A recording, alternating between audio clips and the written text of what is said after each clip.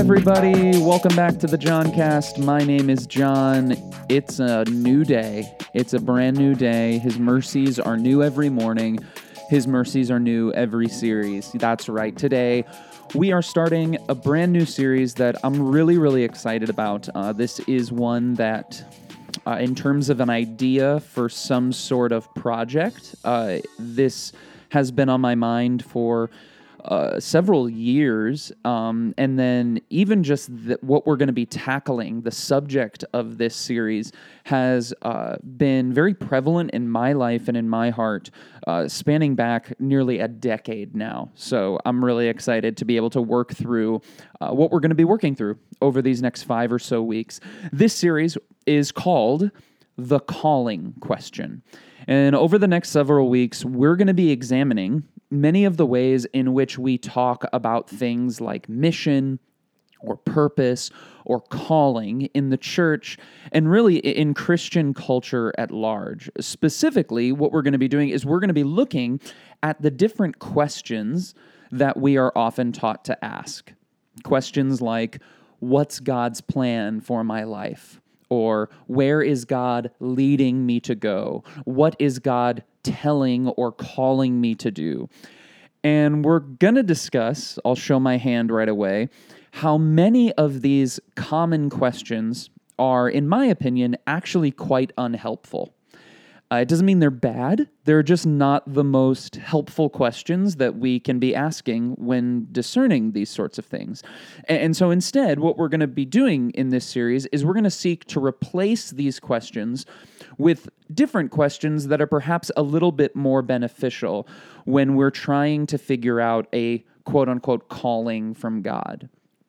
In the church, or again, Christian culture at large, calling is one of those terms that, in my experience, is overused and underdefined.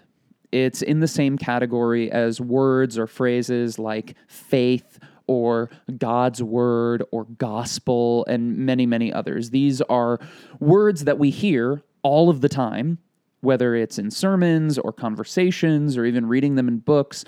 We may even use them in our conversations.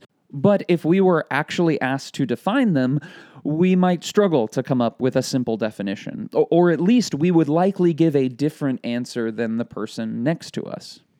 Of course, the exception here is the word gospel, if you were a part of our summer reading series, of course. Go back and listen to those 9 weeks. But in this series, we're not only seeking to define what exactly we mean when we use the word calling, but also to provide some more useful, practical ways of working through the question of divine purpose or mission in our lives. And so today, I think perhaps the best place to start is with maybe the most basic question. And this is a question that I get asked, whether it's in YouTube comments or in emails or by different students that I'm speaking to.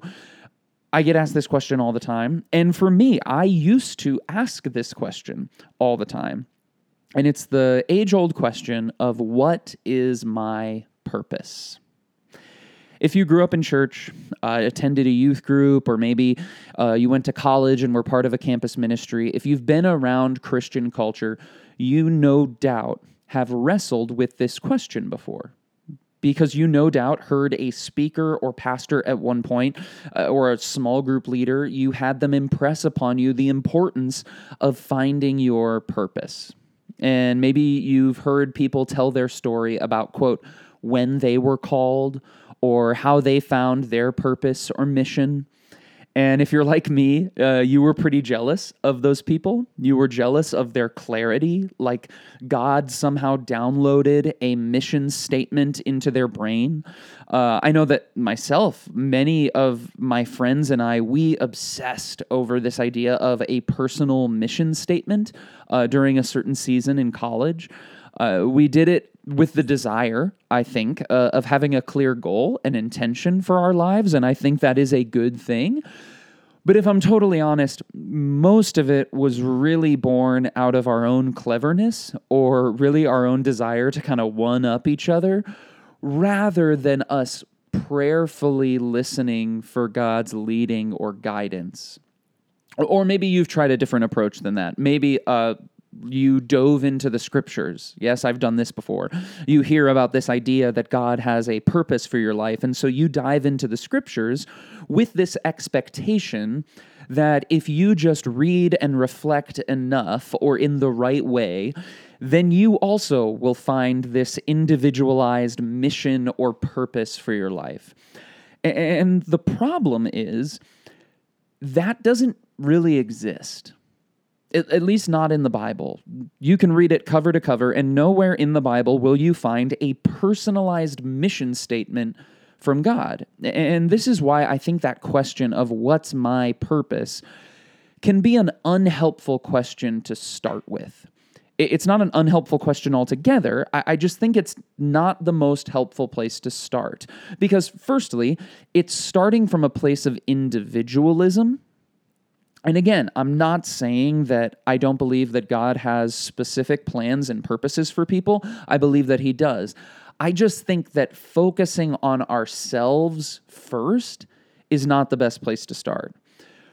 But also, what this question does is it places an expectation on God, and specifically on God's word, that it never claims to fulfill. It places this expectation on God's word that it's going to speak directly and download that personal mission statement into my mind.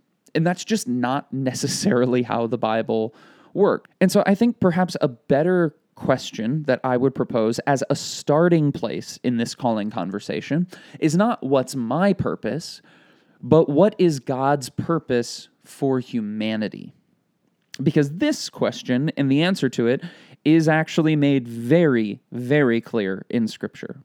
But in order for us to answer it, we have to go back to the beginning. If you listen to this podcast, you know what I'm about to say. It all goes back to Genesis. So, in the beginning, God creates everything, yes, including human beings. And at their creation, God gives humans a mandate, a calling. You might even call it a purpose. Genesis chapter 1, verse 28 says, God blessed them and said to them, "Be fruitful and increase in number. Fill the earth and subdue it. Rule over the fish in the sea and the birds in the sky and over every living creature that moves on the ground." So at the beginning of the creation account, we learn that God is the creator and provider and sustainer and caretaker of everything. We learn that when it comes to creation, God is the one in charge. But here, at the end of the creation account, when God creates humans, God seems to be doing some divine delegation. It seems like many of the things that God does, He is asking or delegating humans to do as well. Scholars describe this as humans being co-creators or co-rulers or partners with God. And the Hebrew word for rule in this verse is the word radah. And one Hebrew scholar defines radah as to actively partner with God in taking the world somewhere. And I really love that idea of taking the world somewhere, to actively partner in bringing about progress in humanity and in the world. This is the original calling and purpose for all of humanity. To, as Tim Keller says, share in doing the things that God does in creation. Our purpose is to take the raw materials of this world, and this is Keller again, to rearrange them in order to make them most fruitful. Or to draw, he says, to draw the potentialities for growth out of the soil. This is what it means to, quote, be fruitful or to fill the earth, to subdue it, to rule. It seems from the creation account that God created a world where there was work to be done. Not because the world God created wasn't good, not because God isn't perfect, but God created a world where there's work to be done so that we as humanity could have purpose and meaning in our existence. What God does, what he expresses in Genesis 1, is he is allowing us to share in the work that he does so that we can have purpose. It's actually work is an expression of God's love toward us. So this is God's purpose for all of humanity, and it's made very clear on page 1 of the Bible. But what does this mean for you and me? Right? How do we translate this expansive calling to all of humanity, to an entire human race? How do we translate that into our lives individually? Well, a pretty simple way to think about it is your purpose is to partner with God. Your purpose, ultimately, is to be a partner with God, which means that where God is moving, we move with him. Where God is speaking, we offer ourselves up as his mouthpiece. Where God is working, we invite that work that he is doing to be done in and through us. You see, as a Christian, we are to think of our activity or our work in the world not as autonomous or self-serving, but as this partnership with God in carrying out his purposes for humanity. So, for example, one of God's purposes, God wants to lead his people forward in faith. And so as a pastor, I partner with God in doing that work. God desires for every child to be loved and accepted and to have a home. And so I have friends like Amanda and Eric, or Connor and Hannah, or Christy, who partner with God in doing that work as foster parents. God desires for all people to live healthy and whole lives. And so my friend Caleb partners with God in that work as an ER doctor, or my friend Nathan partners with God as a therapist. You see, your purpose, it's to partner with God. Your purpose is to find the work that God is doing in the world and then ask, how can I, with my unique skills and gifts, in my unique city or situation, how can I uniquely partner with God in doing work that helps the world to flourish? I think this is a much more helpful question than starting with what's my purpose. To instead start with what's God's purpose for humanity, because there's an answer to that question. It's to partner with him. You see, I might not always be in a place where I can discern and figure out a unique individual mission statement for my life. And you might not be either. You might be 15 years old. You might be brand new to this faith journey and you're just figuring things out, so you're not really ready to commit your entire life to an individualized calling. But I can always look and see where God is active in the world. And then I can always ask, how can I be a part of that work that is already happening? How can I partner with God in what he is already doing? And to help you begin to ask that question, we're going to walk through a short reflection that I hope will be really helpful for you. And we're going to do that right after the break.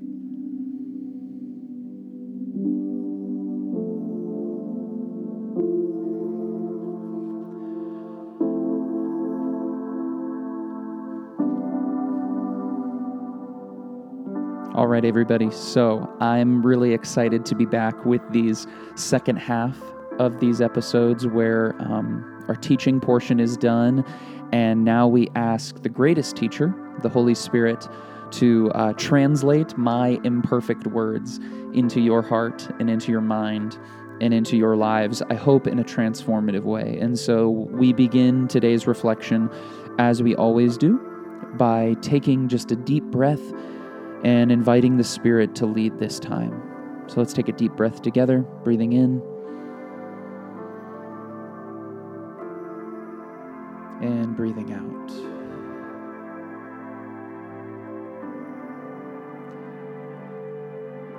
And as you continue to breathe, I invite you to take a moment and look inward and begin to ask, where is God at work in your life? What is God teaching you right now through your current situation? How is God stretching you or growing you during this time? Maybe it's intellectually, maybe it's emotionally, maybe it's even physically. Take a moment and ask yourself, how is God seeking to transform me during this season?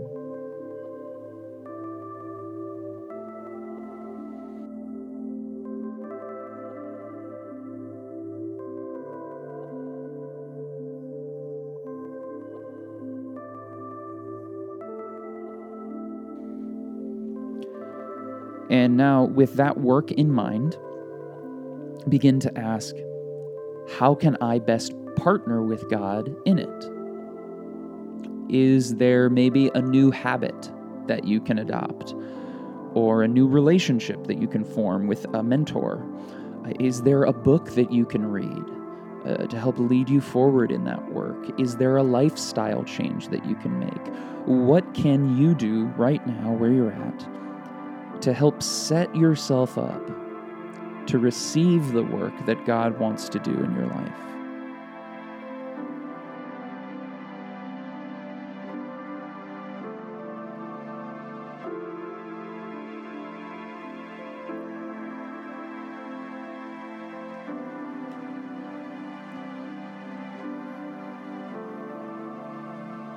And now, still breathing, I want to invite you to shift your attention and take a moment and look outward and begin to ask, where is God at work in your world? How is God right now moving in your family or friend group? How is God challenging or guiding your church or faith community right now? Where do you see God active in our culture? What is God up to in the world?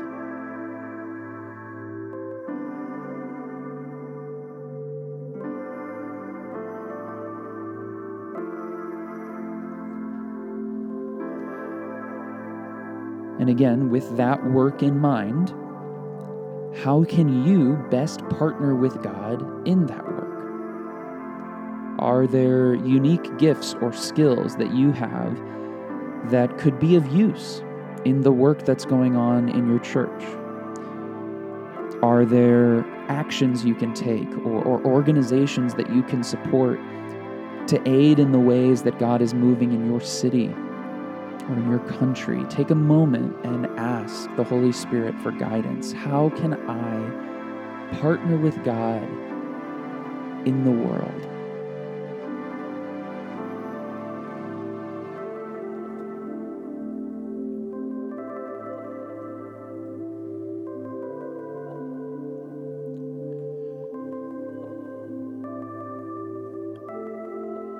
And God, we thank you that you are a God who is at work, that you are a God who creates and a God who recreates. You are a God who renews. You are a God who is active in our lives and in the world. And we ask, Holy Spirit, we thank you for the ways in which you have called us today. We thank you for the work that has been brought to mind. We thank you for how you have uniquely positioned and equipped us to partner with you in that work. It is a great privilege, God, to be able to partner with you in bringing about your purposes that you saw fit to use us, to work with us, God. We are grateful for it. And Lord, would we be people who don't take that for granted, but may we be people who wake up every day and ask, God, where are you at work? And how can I partner with you in it? I pray a blessing over each and every listener. I pray a blessing over the work that you're doing in them and doing through them. Jesus, it's in your name we pray.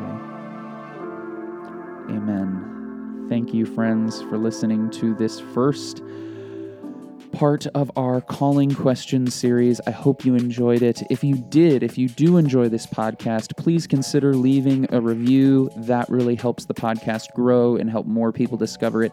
And even more than that, maybe you have a friend who you know who is working through what is their calling, what is their purpose, and this series might be helpful for them. If it is, please share it with them. Send them a text. Let them know to check out the Johncast. I would appreciate that so much. That is all we have for you this week. Please tune in next Friday for a new episode of the Johncast. Until then, I love you all. Keep being awesome.